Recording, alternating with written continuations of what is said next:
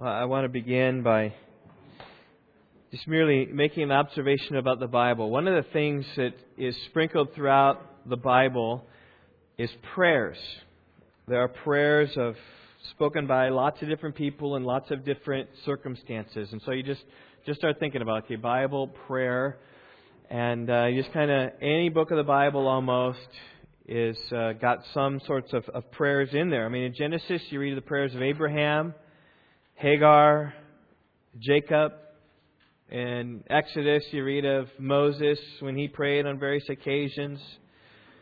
Joshua has some prayers recorded in the book of Joshua. In 1 Samuel, there's prayers of Hannah and Samuel and David. And 2 Samuel, in 1 Kings, prayers of Solomon and Elijah. In 2 Kings, you see Elisha's prayers and Hezekiah's prayers. And that's just a few examples of the number of prayers in the Bible. I think the Psalms are a book of prayers. They are praises to God. Some of them are really direct prayers. The Gospels are saturated with the prayers of Jesus. Acts records the prayers of the apostles and the early church. The book of Revelation also has some prayers of praise to God, some prayers of martyrs who long for their blood to be justified. And this morning, as we turn to God's Word, we're going to look at one of the prayers of the Apostle Paul. If you haven't done so already, I invite you to open your Bibles to the book of Philippians chapter 1. Our text this morning covers verses 9 through 11. And as you're turning there, I want you to think about these prayers in the Bible. I want you to think particularly about their application to our lives. Because there are times, particularly in the Old Testament, when these prayers are unique and just kind of one of a kind in distinctive circumstances which don't really apply to our situation today. I mean, think about Joshua. As he's leading his people into the conquest of the land, Israel was in the battle with the Amorites. And they were winning the battle, but the sun was setting. And Joshua knew that if the sun set under the cover of darkness, the Amorites would get away and would not be defeated. But Joshua prayed, "O sun, stand still at Gibeon, and O moon in the valley of Ajalon." And the sun stood, and the moon stood, so that Israel had enough light to gain the victory. And I say, what a prayer. And in Joshua 10:14, we read, "There was no day like that before it or after it, when the Lord listened to the voice of a man, for the Lord fought for Israel." And even that verse says that was a totally unique circumstance. Hadn't ever happened before, hasn't ever happened afterwards. In other words, I think what's being said there is it's not a prayer for us to pray. We ought not to pray that the sun stands still. Now, I know sometimes some college students who are staying up really late and writing their paper, and they need more hours in the day, might be longing and praying for just an extended period of day, or maybe preachers who haven't quite finished their Sunday morning message might be tempted to pray this. I've been tempted to pray this prayer before. Oh, moon, stand still, that I might have 5 more hours in the night to finish my message.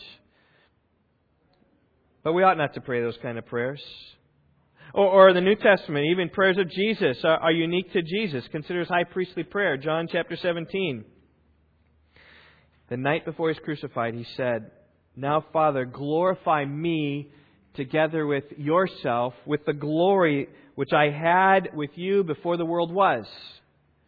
Now there's a prayer that only the Son of God could pray. I mean, there's no way for us to pray this prayer. I mean, first of all, we weren't there with God, with glory before the world was. And we ought not to pray for ourselves glory with Jesus and with God, right, to stand right next to them. No. Heaven's all about God, and we are bowing before His throne. So we ought not to pray that as well. But there are many prayers in the Bible that you read about and you pray about, and you say, I can pray that prayer. If you're struggling with barrenness, you would do well to look to the prayer of Hannah and think deeply about them, who was barren, who prayed to the Lord and just said, "God, be gracious and give me a son. I'll give him to you." Hannah's prayer of thanks would be one to really meditate on. I think it's totally appropriate to pray Hannah's prayer. I think if you're going through spiritual depression, the Psalms, Psalm 42 and Psalm 43 are very good prayers for you to pray. you pray Asaph's prayers back to God.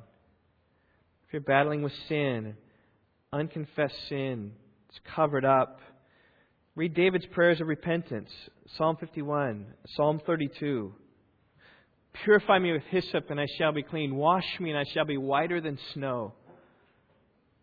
Those are good prayers to pray. Plead the Lord to lift the burden from your shoulders. Or if you're facing persecution for Jesus because of situation at work, maybe you're standing for something, read the prayers of the early Christians and pray their prayers. Lord, take notice of their threats and grant that your bondservants may speak your word with all confidence. Just take notice of them, God.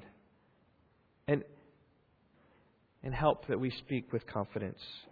Well, this morning as we look at Paul's prayer, I'm just saying this is applicable for us to pray in every way. Paul lived after the cross, which helps make that prayer applicable to us. He's praying for the church, of which we're a part here this morning.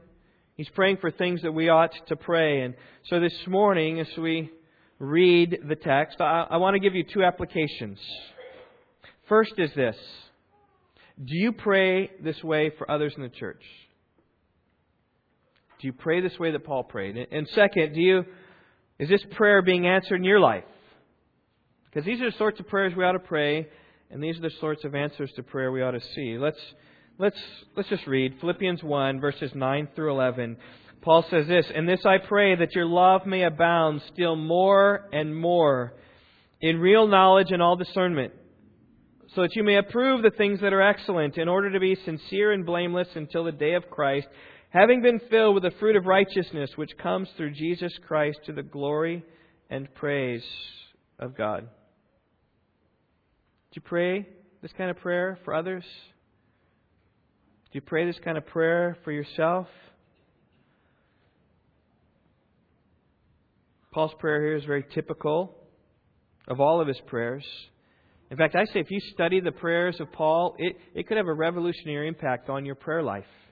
As you see the things that Paul prays for that's different than what we pray for. I mean, our prayers are far more physically concerned than Paul's prayers were. And remember this, when Paul prays, he prays for Christian growth. He prays for maturity and understanding and purity and righteousness and wisdom and strength. Noticeably absent from Paul's prayers are prayers like what we pray for. Safety in travel, employment opportunities, physical health.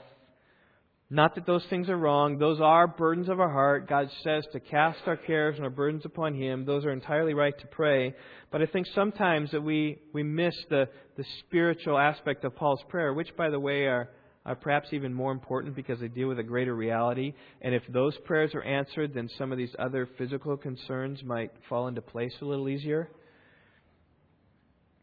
Paul's prayer here in Philippians sounds much like his prayers in the other epistles. I'll just read a few of them. Like Colossians 1. Listen to what Paul says in verses 9 through 12. "We pray for you and ask that you may be filled with the knowledge of His will and all spiritual wisdom and understanding, so that you will walk in a manner worthy of the Lord, to please Him in all respects, bearing fruit in every good work and increasing in the knowledge of God, strengthened with all power according to His glorious might, for the attaining of all steadfastness and patience, joyously giving thanks to the Father, who has qualified us to share in the inheritance of the saints in light." Just abounding there for spiritual insight and knowledge and wisdom, that we might walk pleasing to the Lord. Or 1 Thessalonians 3, 1 through 11. "Now may our God and Father Himself and the Lord Jesus our Lord direct our way to you. And may our Lord cause you to increase and abound in love for one another and for all people, just as you also do for you, so that He may establish your hearts without blame in holiness before our God and Father at the coming of our Lord Jesus Christ with all His saints." Do you ever pray that way? For yourself or for others? Father, I pray that the love would abound, that they would have love for others and for God, and that we might come and see one another. They would stand blameless before the day of Christ. That's what we prayed for. Those sorts of things. Or Ephesians 1, 17 and 19. "I pray that the God of our Lord Jesus Christ, the Father of glory, may give you a spirit of wisdom and a revelation in the knowledge of Him, I pray that the eyes of your heart may be enlightened, so that you may know what the hope of His calling is, what are the riches of the glory of His inheritance in the saints, what is the surpassing greatness of His power towards us who believe. He's just saying this, that in light of all the spiritual blessings that God has given us in the first half of Ephesians chapter 1, He's just praying that God would open their eyes and open their hearts to see and understand all those things. Do you pray that God would help us, you or other people in the church maybe, to really see and understand the glories of the gospel of Jesus Christ? So as we work through our text this morning, I want you to constantly ask yourself, is this how I pray? Is this how I pray for others? Is this how I pray for myself? Well, the second application here as we go through these is this. Is this prayer being answered in your life? Paul's prayer could easily be prayed for us today. In fact, this week as I've been meditating on this text, as I've thought about many of you, I have just prayed this prayer for you. Right? God, I pray that their love may abound still more and more in real knowledge and all discernment, so that they may approve the things that are excellent in order to be sincere and blameless until the day of Christ, having been filled with the fruit of righteousness which comes through Jesus Christ. I prayed that for many of you. I've just placed your name there and just said that prayer again. That's Tim Iverson or Ryan Brown or Steve Halsell. I pray, God, that their love may abound still more and more in real knowledge and all discernment, so they may approve the things that are excellent in order to be sincere and blameless until the day of Christ, having been filled with the fruit of righteousness which comes through Jesus Christ. Just pray that prayer over and over this week as I thought about you all. Is that prayer being answered in your life? I guess that's the next point of application. Really, we're going to see three things here in Paul's text. This is our outline. Paul is praying for love. He's praying for purity. He's praying for righteousness. And so as we work our way through the text, just ask yourself, am I increasing in love? Am I increasing in purity? Am I increasing in righteousness? Is God's righteousness working in my life?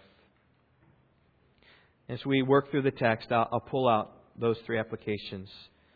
Is love growing in your life? Purity growing in your life? Is Christ's righteousness in your life?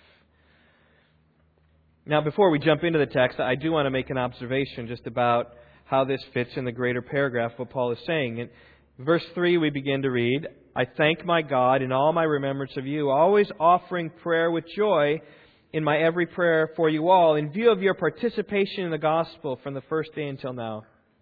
For I am confident of this very thing, that He who began a good work in you will perfect it until the day of Christ Jesus. For it is only right for me to feel this way about you all, because I have you in my heart. Since both in my imprisonment and in the defense and confirmation of the gospel, you all are partakers of grace with me. For God is my witness how I long for you all with the affection of Christ Jesus. And then he prays. Notice in verse 3, Paul begins by telling those in Philippi how thankful he is to God for them. And then verse 4, he tells how he's always praying to them with joy. In verses 5 through 8, he explains why he's so thankful and prayerful and joyful. Because they've participated and partnered with him in the gospel. And he has a great affection for them, as we looked at last week.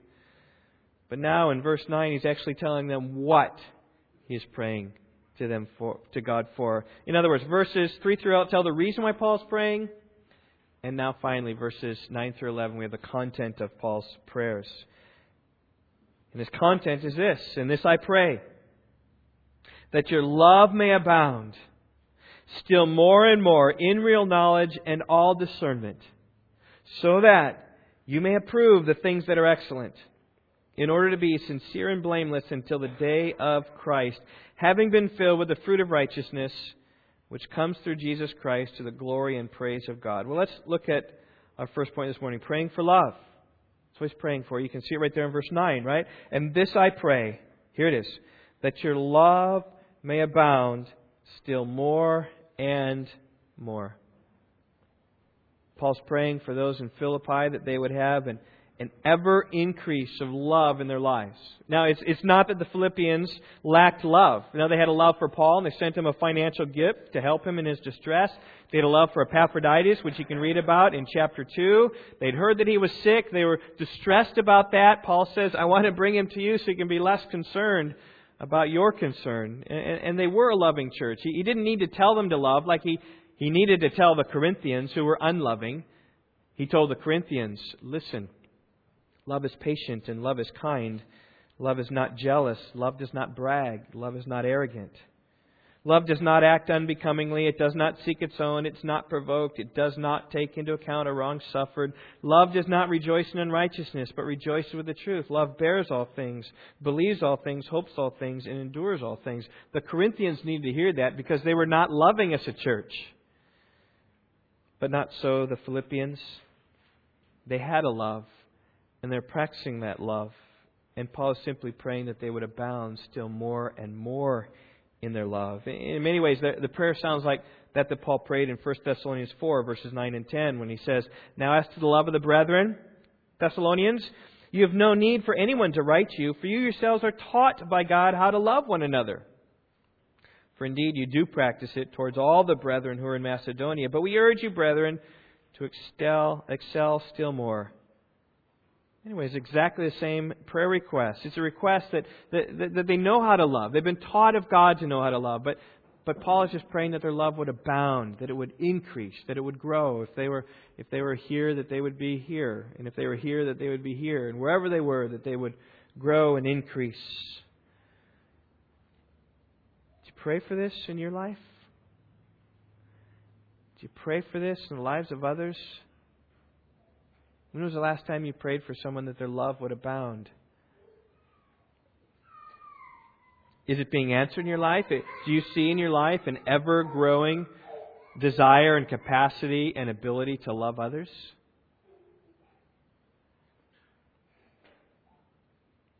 Now, I want to make a couple observations about this love. Verse 9. Notice that Paul gives no object of love. He doesn't pray that their love for God would abound still more and more. He doesn't pray that their love for others in the church would abound still more and more. Or their love for those outside the church, maybe for Paul or Timothy or other Christians or other believers, or their love for the lost would abound. He doesn't have any object of prayer. He's ambiguous. I think it's intentional. Because I think Paul in general is just saying, I want your capacity to love to increase.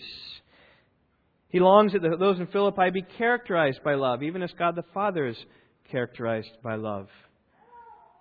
And when you abound in love, your love for God will abound, and your love for others will abound. In fact, when you love God more, you will love others more. And in loving others more, you'll see God's grace, and you'll love Him all that more. Which is really Jesus' great commandment, right? The greatest commandment is to love the Lord our God with all our heart, soul, mind, and strength. The second is to love our neighbor as ourselves. This is what Paul's praying, that they would have this great abounding love in their life. But notice something else. And this, I think, is most interesting, is that though Paul doesn't give the object of love, he does define this kind of love. Because I think we can miss it oftentimes in this world of ours to think we know what love is. But he's defining this love. He says, I pray that your love may abound still more and more in real knowledge and all discernment. In other words, Paul's praying for a certain kind of love, a knowledgeable love and a discerning love. He's not praying for the sentimental love. He's not praying for an emotional love. He's not praying for an ignorant love or a blind love or an insensitive love. No, he's praying for a knowledgeable love, a discerning love. And I think really the best way to describe love is really by giving some examples. Like for instance, here's an unknowledgeable love. I want to talk about child rearing. Proverbs 13:24 says this, He who withholds the rod hates his son, but he who loves him disciplines him diligently. Solomon's talking here about corporal punishment, right? You apply the board of education to the seat of knowledge, is what he is talking about here. He's talking about spanking, all right? The Bible talks about spanking. In our day and age, it's frowned upon.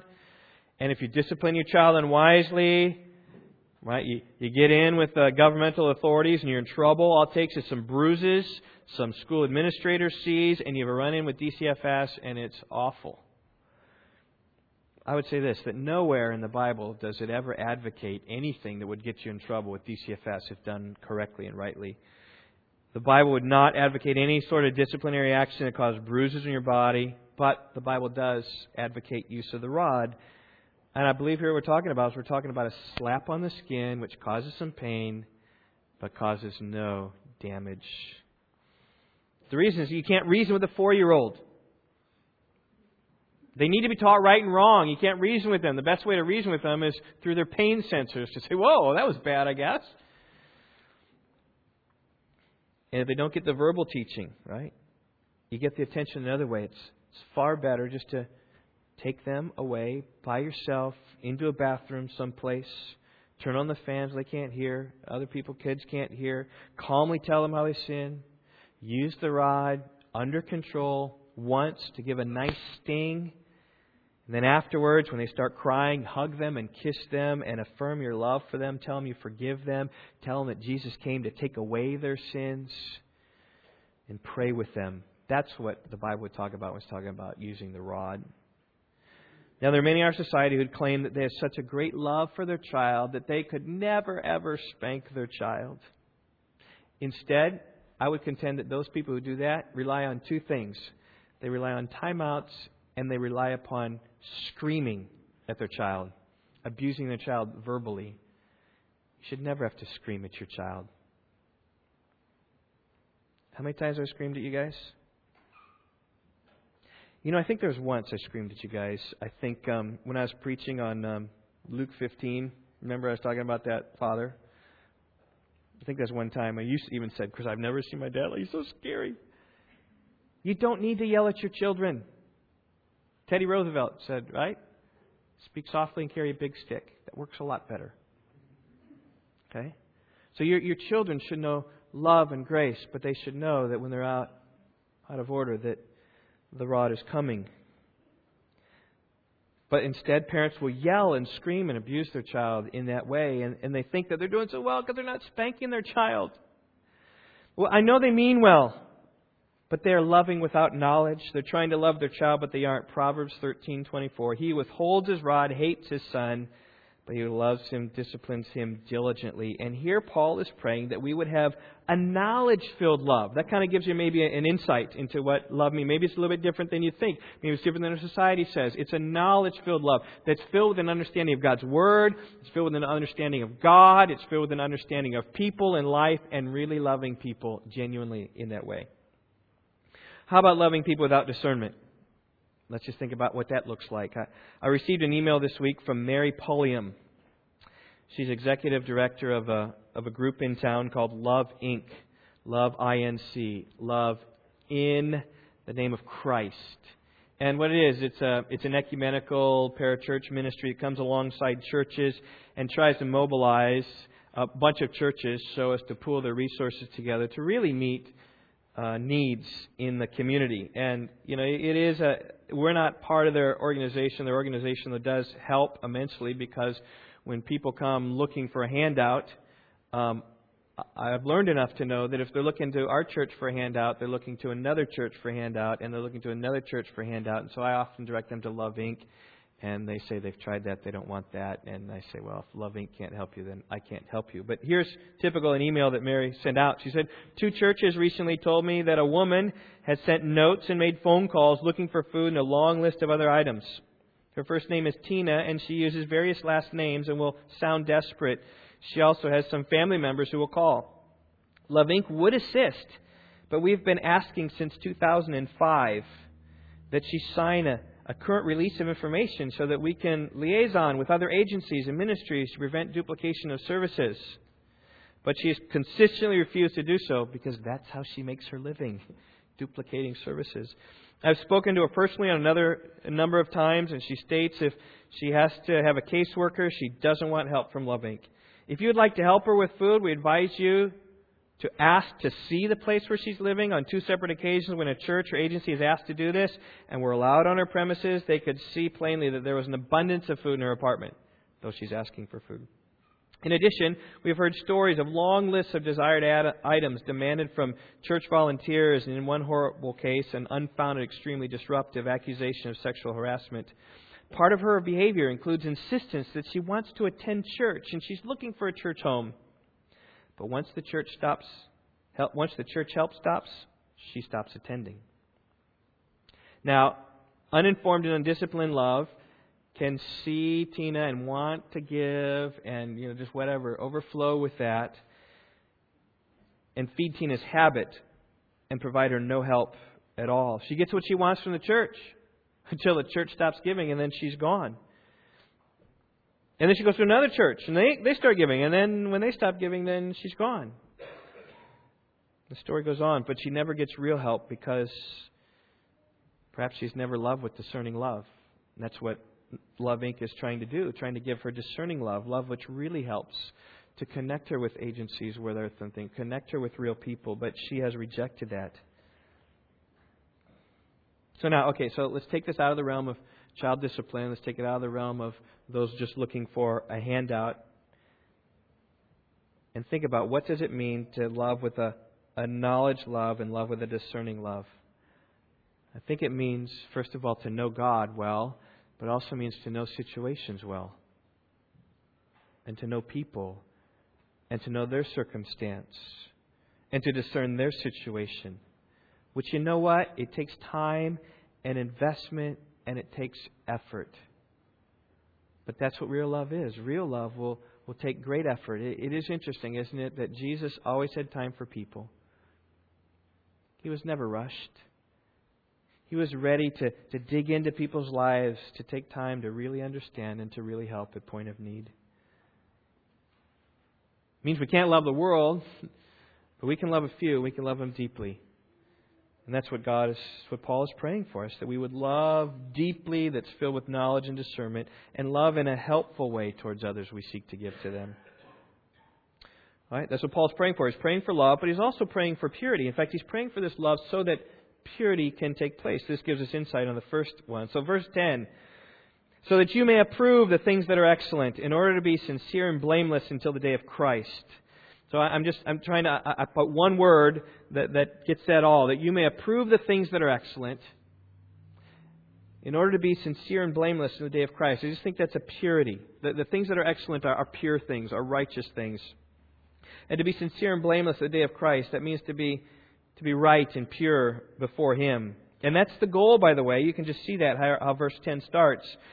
There's a goal of love, right? Praying for love so that, this is the overflow of love. This is the overflow of discerning love, is that you can look at things and cheer on the good and back off from the bad.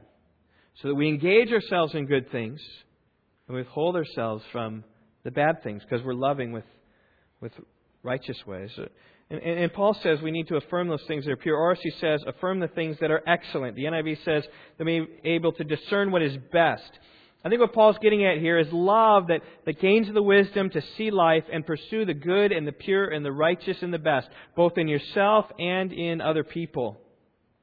And in order to do this, I think you really need to dwell on what's right and what's pure and what's holy. Turn over to chapter 4, verse 8.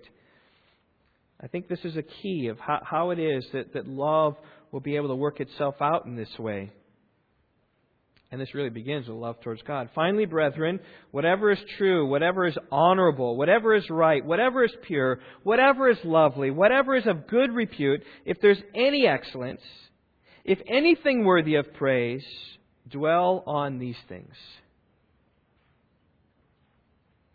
So whatever is good out there, whatever is honorable, whatever is right, whatever is pure, whatever is lovely, put your mind on those things, on the good things, not on the evil, wicked things.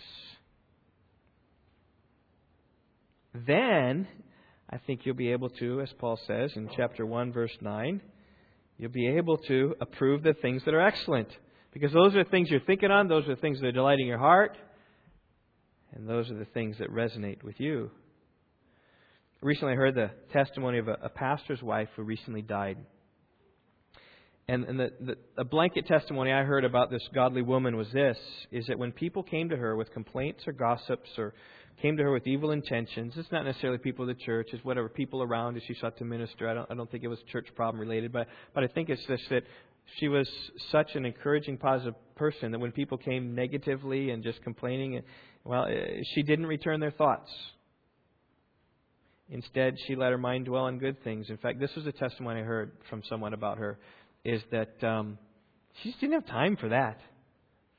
I mean, there's so many other things. I don't have time for that. Let's just let that go by. And the testimony about her was similar to what Paul is advocating here in Philippians chapter 2, verse 14.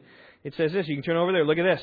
Do all things without grumbling or disputing. One translation says, do all things without grumbling or complaining. She just didn't have time for grumbling. Didn't have time for complaining. Her heart was set upon the right, the true, the honorable, the pure, and the lovely. And that's the testimony Paul's aiming for in verse 10, so that you may approve the things that are excellent, in order to be sincere and blameless until the day of Christ. And notice how Paul prays for a love that's discerning and knowledgeable, so that we might see and understand the good things and approve them, so ultimately, towards the end, we'll stand blameless and sincere at the day of Christ.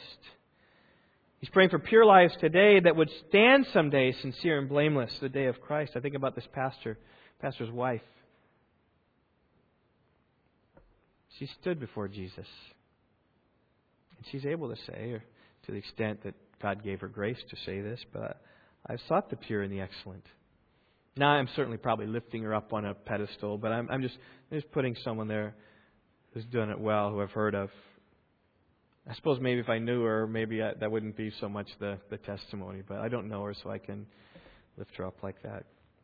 It's something interesting just about this dwelling upon the positive. And we'll get this when we get to chapter 2, verse 15. Look at 14, 15, and 16. Because a similar sort of thought is coming along here to what our text today. Do all things without grumbling or disputing, so that, here's why, without grumbling or complaining we do all things, so that you will prove yourselves to be blameless and innocent. Don't complain, so that you can show yourselves to be blameless and innocent.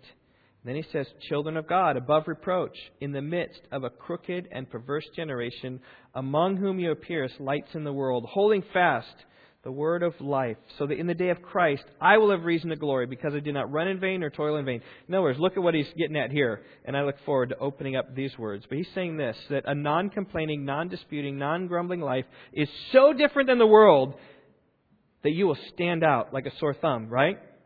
Verse 14, do all things without grumbling or disputing, so that you'll prove yourselves blameless and innocent, children of God.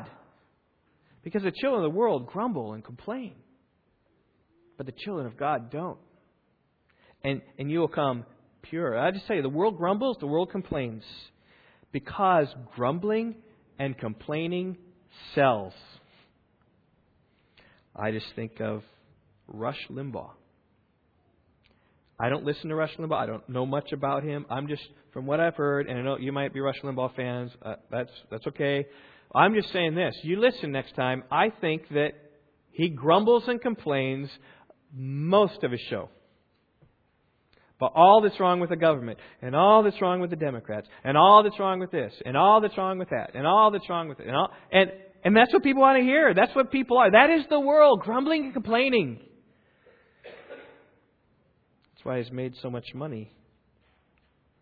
If we tell everyone what's bad with our government, people will listen, attracted to it, right? There's a rebel in our heart, wants something different. But God's ways are different. God's people are different. Rather than being negative, God's people are blameless and innocent lights in the world with an end. Verse 16 of chapter 2, right? Holding fast the word of life, so that in the day of Christ I will have reason to glory, because I did not run in vain nor toil in vain, because they're pure people standing before Jesus, blameless and innocent. The theme, walk righteously, because you have a day of Christ coming. And we don't want to stand shamefully at that day. We want to stand rightly, because this day of Christ is coming. It's It's coming for all of you. Last night I went to the NIU football game with my parents. And I love football games. I love going to the NIU football games with whatever. Sell out yesterday. Huskies won. I think they're 6th in a row. They're ranked 21st in the nation. They almost lost, but they did a good job and they won. But I took Stephanie, right? We had a great time, Stephanie, right? And one of the things she commented is, Dad, you always meet somebody that you know when you go there. And I grew up in DeKalb, so I do see, every time I see multiple people. And this time I ran into someone I've probably not seen him in 10 years. And I'm not really so much friends with him as I am with his wife. Was my sister's childhood friend, and our family got to know their family pretty well. And a couple weeks earlier, at the last game I went to, we ran into her, and she was telling about how her dad is real sick. My father was there, and I heard about it a little bit. My folks have recently then gone to see him in the hospital. And but anyway, I talked to her husband and said, hey, I hear your father-in-law's not doing so well. He's been in the hospital recently. And he said, yeah, he's home now. He's better, but his kidneys are failing. He's basically got dialysis for the rest of his life. His mind is sharp, but he said this. He said, it's really sad to see him deteriorating so quickly and right before our eyes. And I said, you know what, it sounds really hard. And I'm really sorry, but you know what? You're going to be there someday. I said, I'm going to be there someday. And it wasn't like to turn a football game into sour, but it was to bring sober reality to the fact that we all will die, and we all will be in that nursing home, and we all will see our bodies deteriorate. It's appointed a man to die once, and after that comes judgment. We'll stand before Jesus, and how are you going to stand before Jesus? As a complainer? Or as one who has set your mind on the righteous and the blameless, the one who has approved the things that are excellent, so that you're blameless. Well, what does sincere and blameless look like?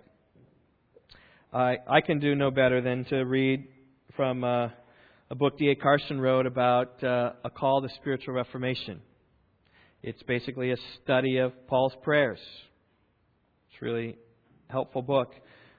But he talks about what pursuing excellence looks like. And this is a longer quote. I'm going to read it for you because he just comes up with a lot of things, kind of a lot of thoughts about what pursuing a life that approves of excellence might look like. He says, the pursuit of such excellence does not turn on transparent distinctions between right and wrong. It turns rather on delicate choices that reflect one's entire value system, one's entire set of priorities, one's heart and mind. So in other words, what he's saying there, it's not a matter of a legalistic right and wrong here. Okay, what's the choice to make? What's the choice to make? Okay, I tithe my mint and my cumin. It's not talking about that. He's talking about how is it you look at life in general? Are you loving God in such a way that life's choices are towards the good and the positive and the righteous? That's what he's saying. He says that's why Paul prays that the love of the Philippians might abound more and more in knowledge and depth of insight. He wants their hearts and minds to become profoundly Christian. For otherwise, they will not discern and approve what is best. And perhaps some practical examples will help clarify Paul's prayer. These are just some ways. He says, what do you do with your time? How many hours a week do you spend with your children? Have you spent any time in the past 2 months witnessing to someone about the gospel? How much time have you spent watching television or in other forms of personal relaxation? He didn't put it here, but I'd say how much time you spend on Facebook and social media and just frittering away your time. That's not bad, but it's just not good or helpful. Or are you committed in the use of your time to do its best? What have you read in the past 6 months? If you've found time for newspapers or news magazines, a couple of whodunits, a novel or two perhaps, a trade journal, I just say, internet websites, what are you reading? Have you also found time for reading a commentary, some other Christian literature that will help you better understand the Bible or improve your spiritual discipline or broaden your horizons? And that's like saying, well, what's the good and the best that I can do just this way, or whether I just kind of fritter it away with my time? Are you committed in your reading habits to read what is best. How are your relationships within your family? Do you pause now and then to reflectively think through what you can do to strengthen ties with your spouse, with your children? Do you make time for personal prayer, for prayer meetings? Have you taken steps to improve in this regard? How do you decide what to do with your money? Do you give a set percentage, say 10% of your income to the Lord's work, however begrudgingly, and then regard the rest of your income as your own? Or do you regard yourself as the Lord's steward, which I think this is the biblical way? Do you regard yourself as the Lord's steward so that all the money you earn is ultimately His? Are you delighted when you find yourself able to put much more of your money into strategic ministry simply because you love to invest in eternity? Has your compassion deepened over the years so that far from becoming more cynical, you try to take concrete steps to serve those who have less than you do? Is your reading and study of the Bible so improving your knowledge of God that your wholehearted worship of the Almighty grows in spontaneity, devotion, and joy? At what points in your life do you cheerfully decide, for no other reason than that you are a Christian, to step outside your comfort zone, living and serving in painful or difficult self-denial? Now, behind your answers to all these questions are choices. Now, the last thing I want to do, he says, generate a load of guilt because of the choices constantly before us. Choices we frequently fail to exploit for the glory of God. If you're all like me, you felt like, man, I need to make better choices in some of those things. He says, I don't want to create guilt. He says, in fact, I hesitated over including these paragraphs for just that reason, because feelings of guilt will not by themselves help to make the right choices. They simply increase our stress and resentments. I hope you see his heart here. But he's just kind of pushing us towards, are we pursuing the things that are excellent and pure and blameless? And he says this, but if our love abounds more and more, shaped all the while by knowledge and moral insight, then these are the kind of choices that we will be wanting to make. And we'll be wanting to make them well. They are the kinds of choices that cannot be made on the basis of mere law. They spring from a heart transformed by God's grace. And so what he's saying is, if you're going to pursue this life in answer to Paul's prayer, that loves with real knowledge and discernment, and that approves the good things, is going to have an impact upon the right choices you make in your life to seek to stand blameless. And Paul so wants these Philippians to make the right little choices based upon their heart to stand blameless before Christ. How's your life? Are you praying this way? Is Paul's prayer being answered in your life? Well, let's turn to my third point this morning, because it does give hope. Praying for love, Paul's praying for purity, and finally, thirdly, verse 11, he's praying for righteousness.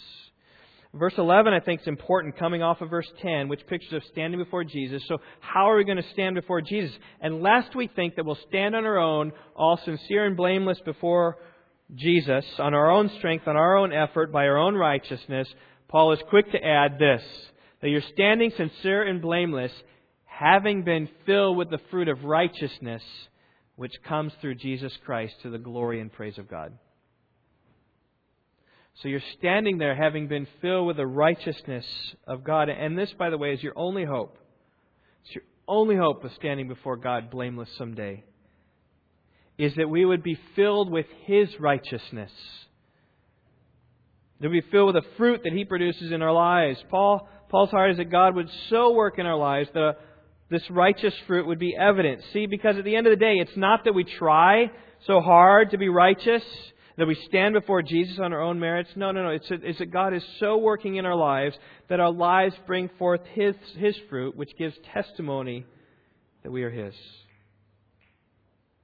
Notice how in verse 11 he describes the source of our righteousness. He talks about the fruit of righteousness which comes through Jesus Christ. The fruit of righteousness which comes through Jesus Christ. Jesus said, apart from me you can do nothing.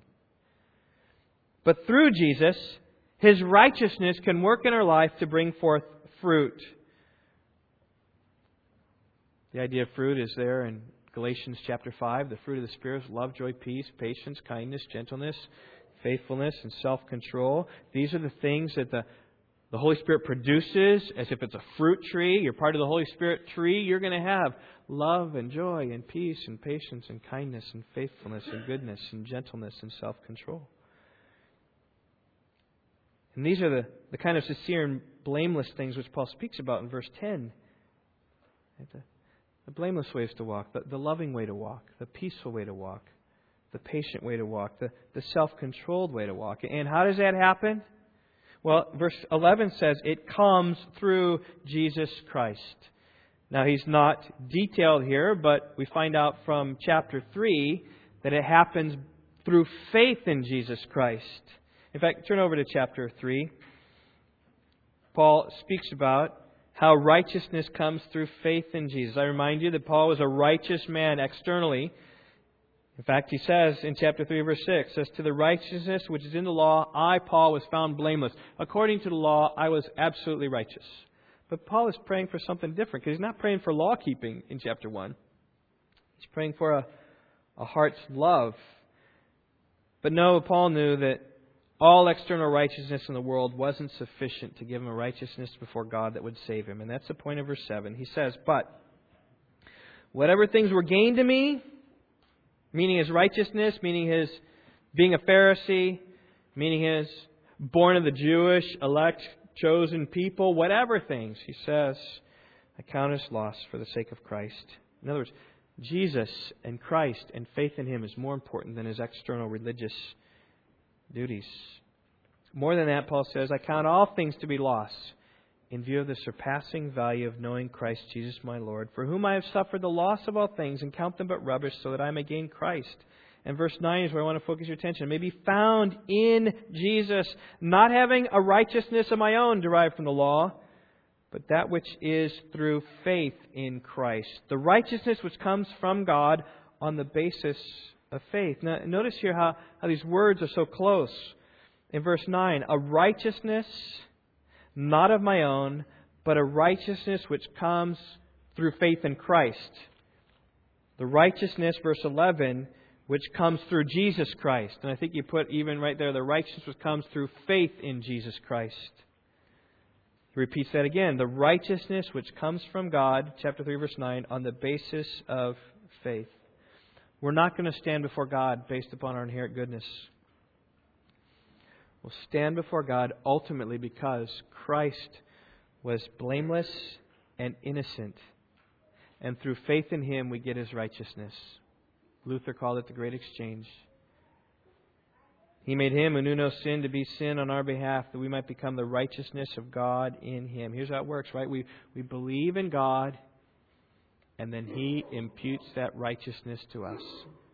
So that when we believe in God, God looks down upon our faith and reckons it, considers it righteousness. That's what Paul did with Abraham. This has been the faith all the way down through the centuries, that Abraham believed God, and it was reckoned to him as righteousness. And so if we come back to chapter 1, verse 11, this is how we stand on that day of Christ. We're filled with the fruit of righteousness which comes through faith in Jesus Christ, and that ultimately is the praise and glory of God, because it's not us. Living the Christian life isn't about us. It's all about God. It's all about loving others. It's all about approving what God approves. It's all about standing before Him when we would say, to the praise of the glory of His grace. In fact, that's what Paul speaks about in the first half of Ephesians 1. He speaks about all the spiritual blessings that we have in Christ. And it's all to the praise of the glory of His grace. It's all to the praise of His glory. It's to the praise of His glory. So when we get this righteousness which comes through faith in Jesus Christ, it's all to the glory of God. That's how Paul's praying, right to that end. He's praying that our love would increase. He's praying that we would be pure. And He's praying that we would have a righteousness that comes from Him. Are those prayers being answered in your life? Are you praying those prayers? That's what Paul wants for this church in Philippi. It's what I want for all of you. Let's pray. Lord, my closing prayer is simple. I long for all of us that we would increase in our love, that we would increase in our purity, that we would know the righteousness which comes through faith in Christ. Lord, I pray those 2 points of application that they would, God, address us where they are. If we're not praying like this, God, help us to pray spiritual prayers like Paul did for the ultimate good of others, for ourselves and others. And Father, if these things aren't working out in our lives, I pray you give that desire to be there, give that flavor to be there, and that love and purity and righteousness would characterize us here at Rock Valley Bible Church. All to the praise and glory of God. We pray in the name of Jesus. Amen. All right. Well, Phil Gusky is not here today. He is celebrating a 50th ministry anniversary of his childhood pastor. So in other words, his kids, when his childhood pastor became a pastor, he's 50 years later now, they're celebrating that. So maybe you can come to a party like that someday for me, okay? Other than that, small groups tonight at our house. I don't know about the Weebies, Katkis. I'm not sure they're here. Yes? Are you doing that? Okay, you guys are doing that. Those are real effective. In our group, we're just going to look at 12 and following. Help my sermon prep for next week as we just look at the text together and share one another's lives. So I don't have anything else for you. Trust you can be dismissed. Have a great Lord's Day. Come on, children. We'll look at your notes.